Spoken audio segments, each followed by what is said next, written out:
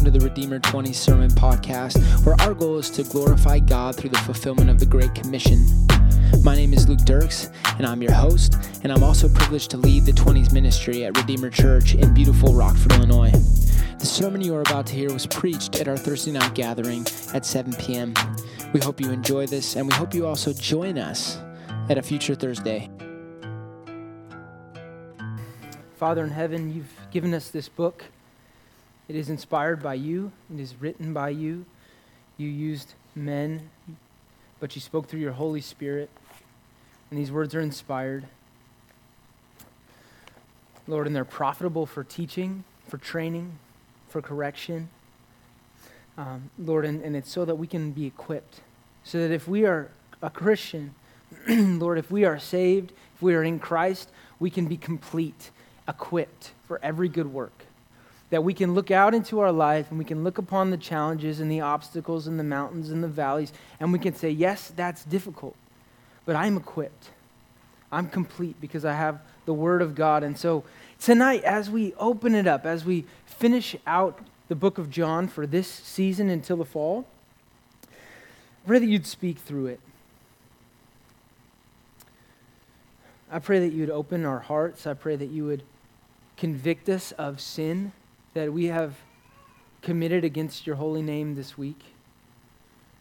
You convict us of evil thought patterns, godless desires. Call us back. Call us to repentance through tonight. And Lord, I pray for those who are not Christians in this room. Lord, I pray that they would feel welcome here, but I pray that your word would, that you would speak directly to them, that you'd show them that living for self and wealth and pleasure and accomplishment in this world is empty. Lord, we were made for a greater existence, an existence with you, a relationship with you. We're made to be in community with you. And so, God, just get our eyes, lift up our eyes from our deadness, the deadness of our hearts and our lives, and I pray that you would encourage us with your word tonight. Let it fall upon fresh soil. Lord, I pray that it would cause growth, the greenery to spring through the ground. Lord, that's what your word does upon our hearts. And we pray that for this night, and I just thank you, and I praise you, and I pray all these things in Jesus' powerful name. Amen. So, the title of my sermon tonight is called The Problem of Spiritual Blindness. The problem of spiritual blindness. And if you were with us last week, this is basically a part 2 sermon. And so if you weren't here for last week, I'd encourage you to go back and listen to that one. But I will do my best to recap it so that you don't have to listen to that one to understand what's going on tonight. So my question that I want to start out with is, what is the greatest problem in the world today? You know, my daughter, Letty, she's almost 2. She would probably say bedtime. Greatest problem. I walk in there 15 minutes after bedtime. She's got like 20 books in her bed. And then she's like reading, and we have this camera that you can like see into her room and see if she's sleeping. And she's reading books. I'm like, you need to go to bed. So that's her greatest enemy. That's not the world's greatest enemy. But what is the greatest problem with the world today? What is it? Is it capitalism? Is it racism? My boss says it's phones and social media. They're the greatest problem with the world today. Social media, he likes to say, the kids of this world are more depressed because they're always on their phones. True.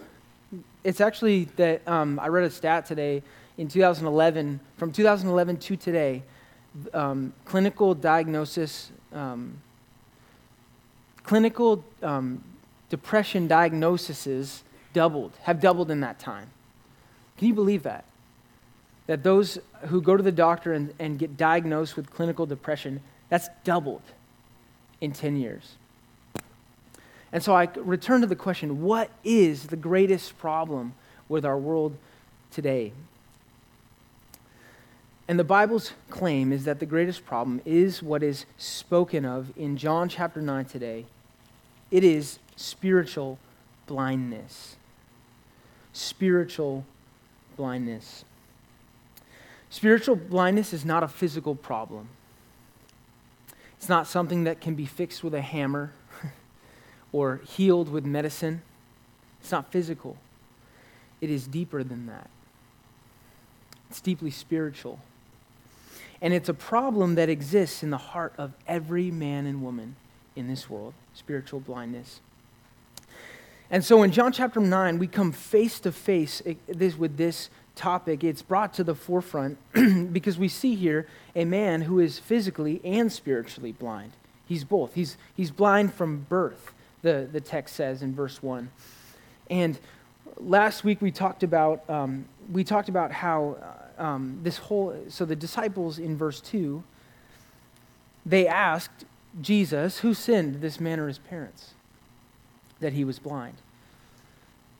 And this is terrible theology, that this is karma theology, that somehow his parents sinned and caused him to be blind. And Jesus is quick to correct them. He says in verse 3, it's not this man sinned or his parents, that he was made blind, but that the works of God might be displayed in him. And I remember last week we talked about how important it is for you and I to understand the doctrine of God's sovereignty. Is it not? It's so important. You have to have that brick in the foundation of your theology to understand. Because if you want to see God work, if you want to see the works of God displayed, you have to understand how God uses the hardships of life and the ups and downs of life. And so that helps. That is what you need to understand. But here tonight, I want to turn and see this passage in a new light and talk about how this man is a picture of spiritual blindness. He spent the majority of his life, he's begging for his livelihood. His entire life is in darkness. And so just to recap the story, I want to kind of give that was a lot of verses. So to kind of give you a recap, so the disciples, they see a man, he's blind from birth, and they ask Jesus, and they say, oh, it was probably his parents' fault. And it was probably, he probably sinned before he was born. So Jesus corrects them. He says, no. He gives them a lesson in God's sovereignty. He says, no, this man was born this way so that God's works may be displayed in him, so that I could heal him and that many people could praise God through it.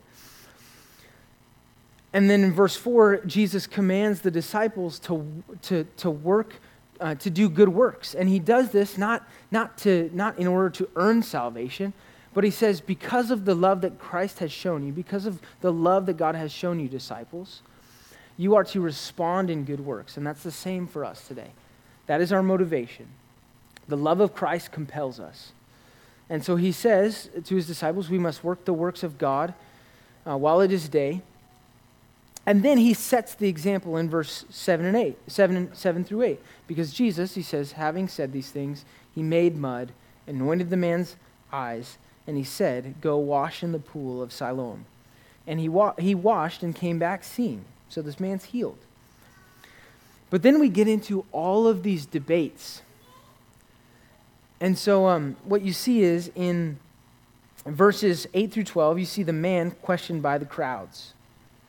So the neighbors are coming, they're like, is this the man who used to sit and beg? And some others are like, no, it's not him. And others are like, no, it's him. So there's this big debate. And then they bring him before the Pharisees, verse 13 to 17, and the Pharisees question him, and they're very skeptical. And of course, it's Jesus is doing this on the Sabbath day. We'll come back to that.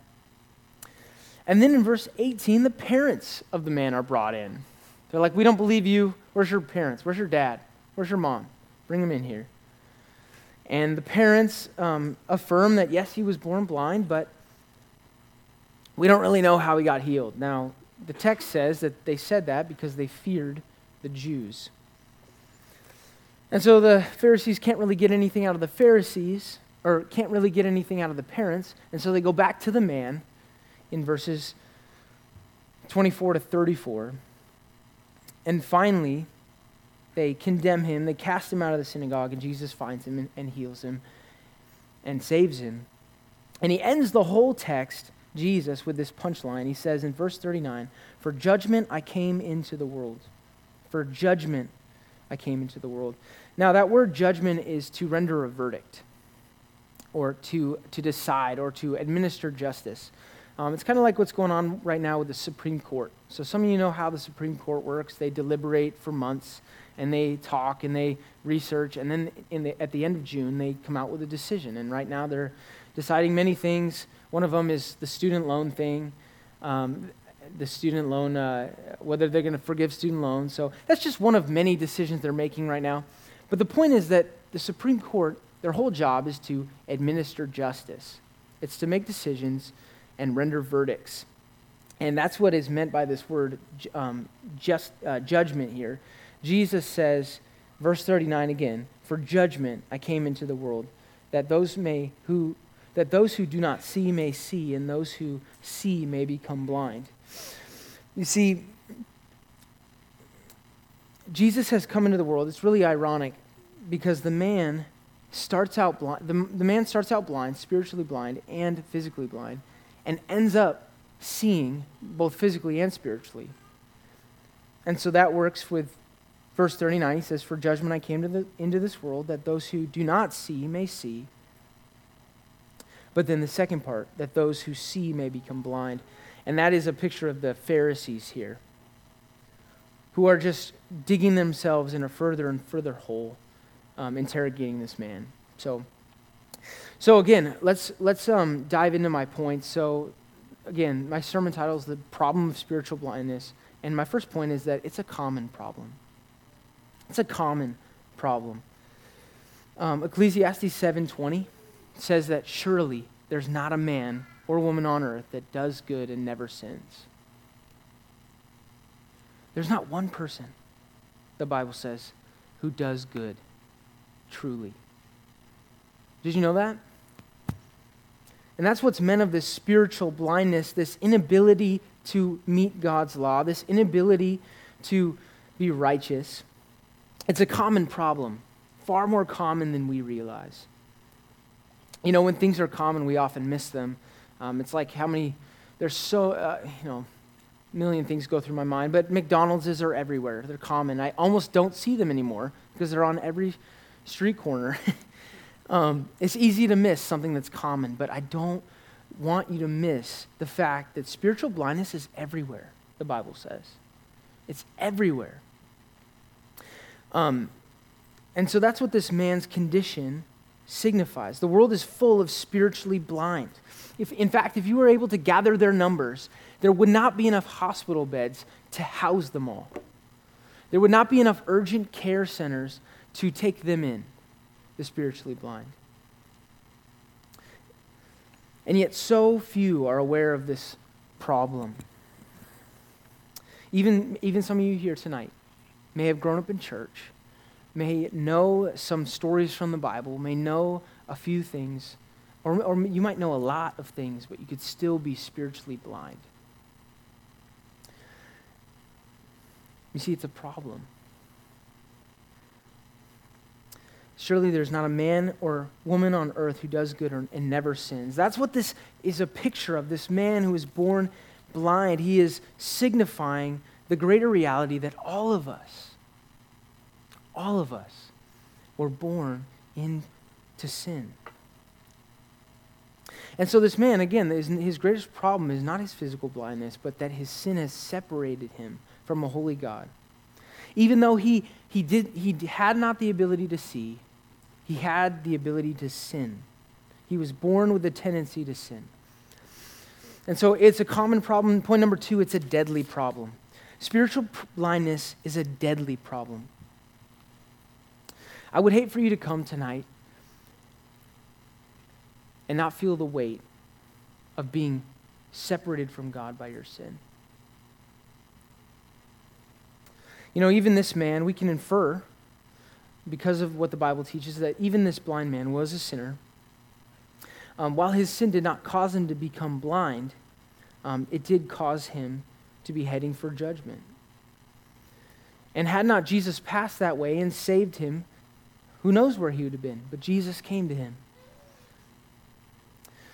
And so maybe his sins, speculating here, from his youth, he probably committed all the common sins.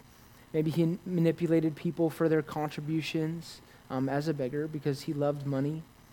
Maybe he lived in anxiety because he always wrestled with, why was I born blind? Maybe he coveted the lives of others who passed him each day and wondered, why wasn't I born seeing? But the truth remains that this man was a sinner. So what is sin? Sin is a lack of conforming to God's law. That's what sin is. The word sin in the Greek it's hamartia. It literally means to miss the mark. It's an archery term. So how many archers in here? There's 0. So one archer. Okay. One archer. So in archery, there's this, and the only reason I know this is because I watched the movie Robin Hood. And there's a target, and they it's rings, and then they get the bow, and they put the arrow, they knock the arrow in the string and let it fly. And what it means to sin is to shoot that arrow and to miss the center of the bullseye, to miss the mark.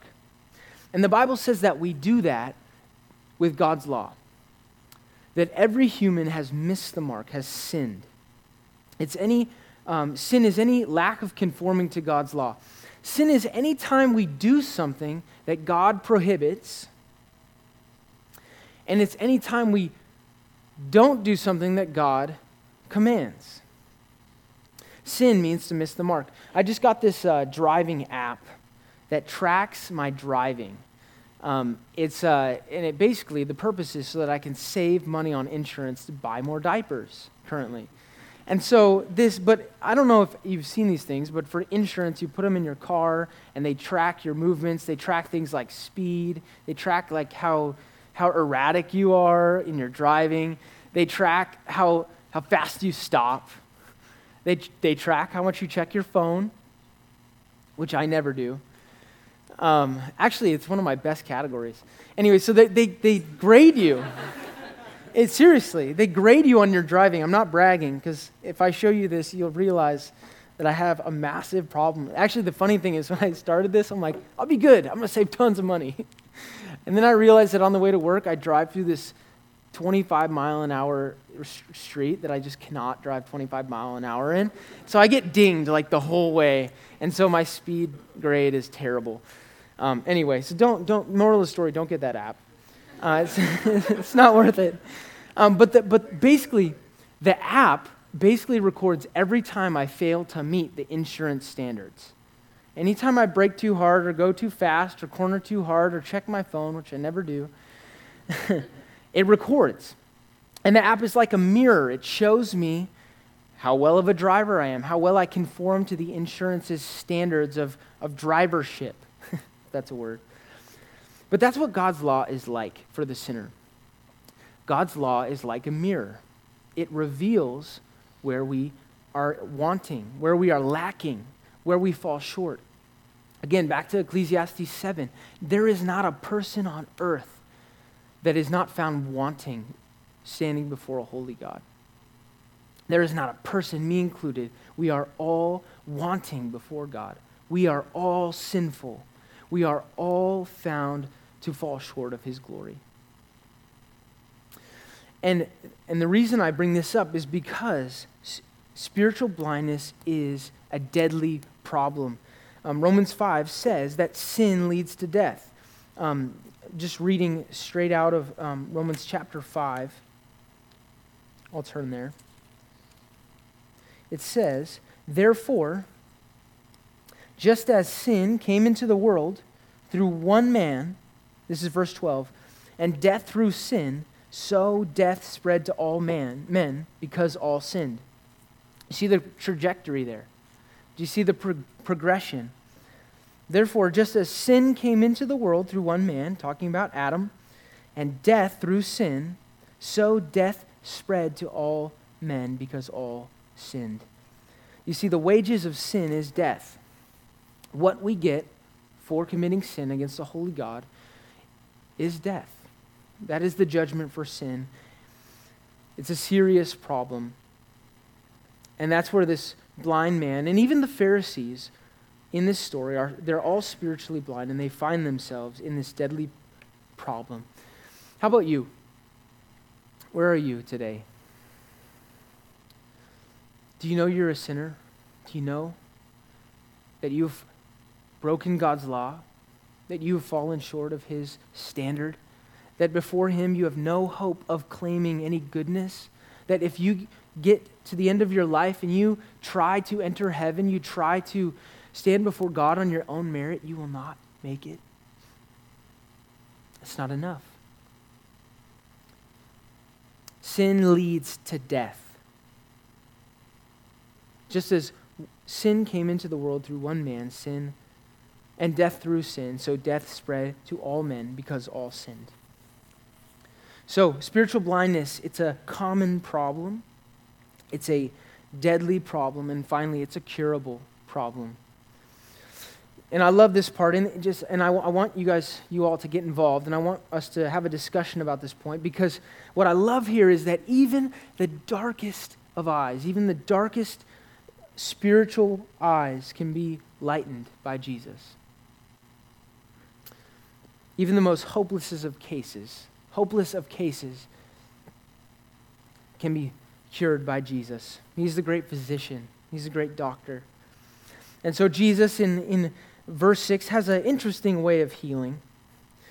Last time I went to the doctor, they didn't use this method, but verse 6 says, having said these things, he spit on the ground, and every on three, everyone go 1, 2, 3. He spit on the ground. Again, interesting method of healing. My doctor has never done this before. And he said to him, and he made mud with the saliva. And he anointed the man's eyes with the mud. Again, interesting choice of words. Anointed. Anoint me with oil or anoint me with, anything but mud, And he anointed mud and spit, exactly.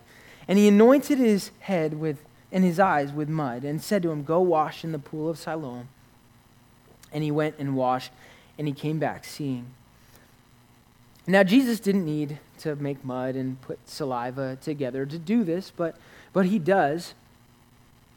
And I think it's because he wanted the man to have some ownership of this.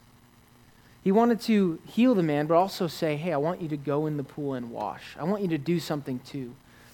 And so that's a great picture of salvation. Jesus acts first. Jesus calls us to respond in faith. But we must respond. And we respond in faith. We respond in repentance. But he makes the first move, and that's what we see here. But again, the man is cured. And so what I want to do, I want to ask a question. It's a curable problem. We have two groups of blind people in this passage. Number one is the man, but it's also the Pharisees, right? The Pharisees can see, but they can't see spiritually. And it's really interesting how Jesus, compassionate Jesus, he actually shows love to each group. So first, the blind man. Give me some verses that you see of Jesus showing compassion and love toward the blind man. Let's start with the blind man. Give me some verses that show Jesus' affection and pursuit after this man. You can speak. We can start talking. Anybody want to raise their hand and say? Or just speak it. Yes. 35. Verse 35. Can you read verse 35?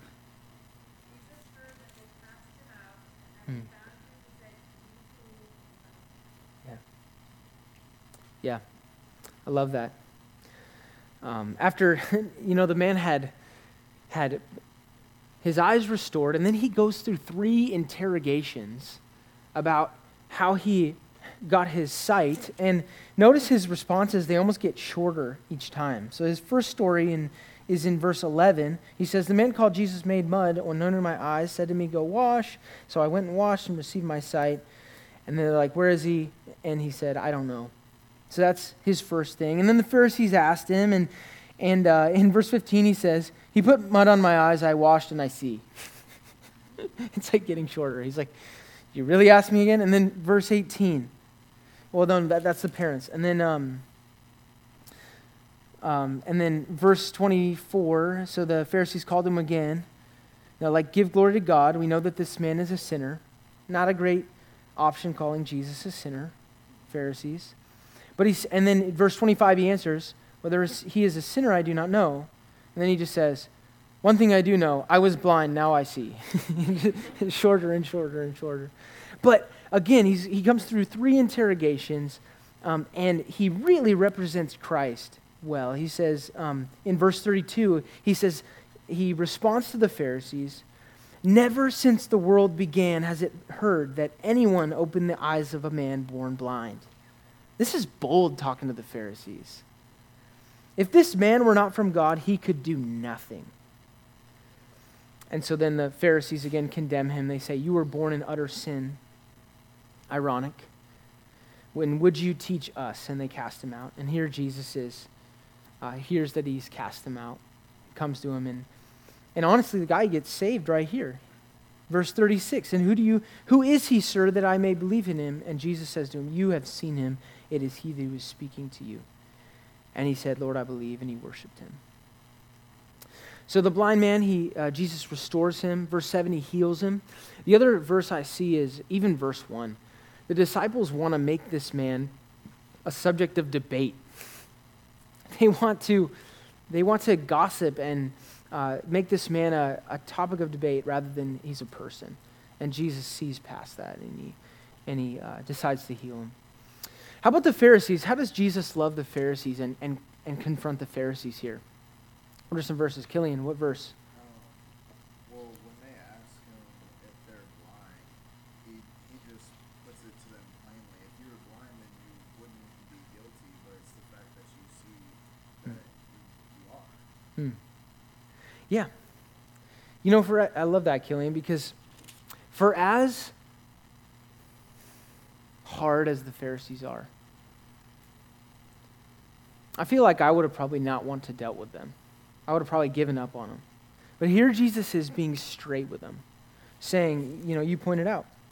Verse 41, Jesus said to them, if you were blind, you would have no guilt, but you say you see, and so your guilt remains. You say you have no sin. Jesus is pursuing them. He's pursuing the spiritually blind. What else? What else does he do? How else does he love the Pharisees here? How else is he coming after them, pursuing them? Their heart is so hard. Their heart is so hard toward Jesus. They're just trying to preserve their place as in the place of honor. What else does Jesus do?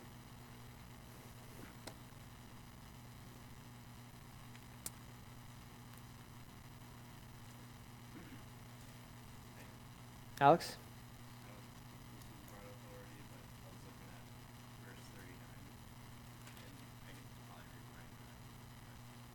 Yeah, no, for sure. That was kind of what, that's good. So for judgment I came to this world.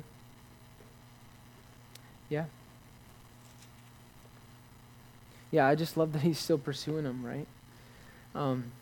Another one that comes out is verse 14. So it says, what day is it that Jesus does this?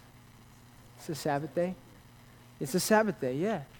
And so that, you could look at that like kind of confrontational with the Pharisees, but I look at that as Jesus caring about them.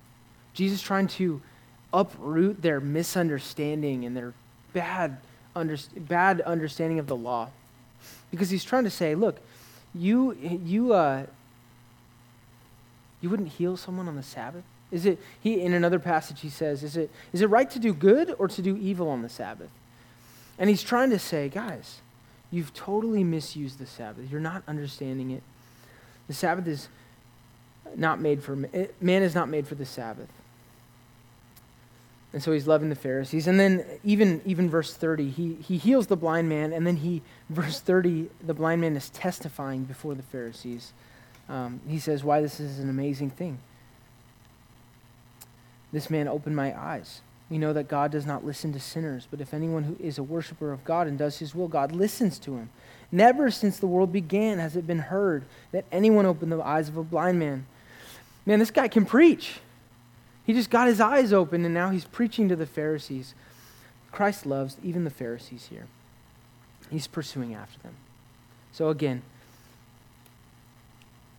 the Pharisees and the blind man are suffering from this problem of spiritual blindness. One man is healed, and the others are hardened. And that's the result of gospel preaching. Some respond in faith. Some respond in repentance, and others reject the King. And so I just want to end with that. If you're not a Christian here today, I want to say you're welcome here. I'm glad you came. But you must hear that God is calling you to turn away from your sin, to turn away from your spiritual blindness. The good news of the gospel is not the good news of a comfortable life on earth. It's not good news of earthly wealth or fame. It's a call to die to earthly desires. It's a call to worship your Creator in heaven who made you. And you were made for Him. You were made to be in relationship with Him. You were not made to find satisfaction here. It is my prayer tonight that if you are spiritually blind, that God would reveal it to you. That even some of us that have been in the church a long time that do not see. We think we see, but we do not see. Oh Lord, reveal it to us tonight. Let's pray. Lord, it is only by your grace, it is only by your kindness to us that we see. And I pray that you would grant tonight a little light to be shed upon our hearts. That even Christians here tonight, myself included, Lord, help us to forsake our sin. Lord, that it would be revealed to us. Pray that we'd humble ourselves under your law, that when it reveals sin in our lives, when it reveals that our thoughts are evil, and I pray that we'd repent of them and turn to you. You have so much grace and kindness for us. And I pray for those who are not saved that they would repent and believe in your gospel tonight. In Jesus' name, amen.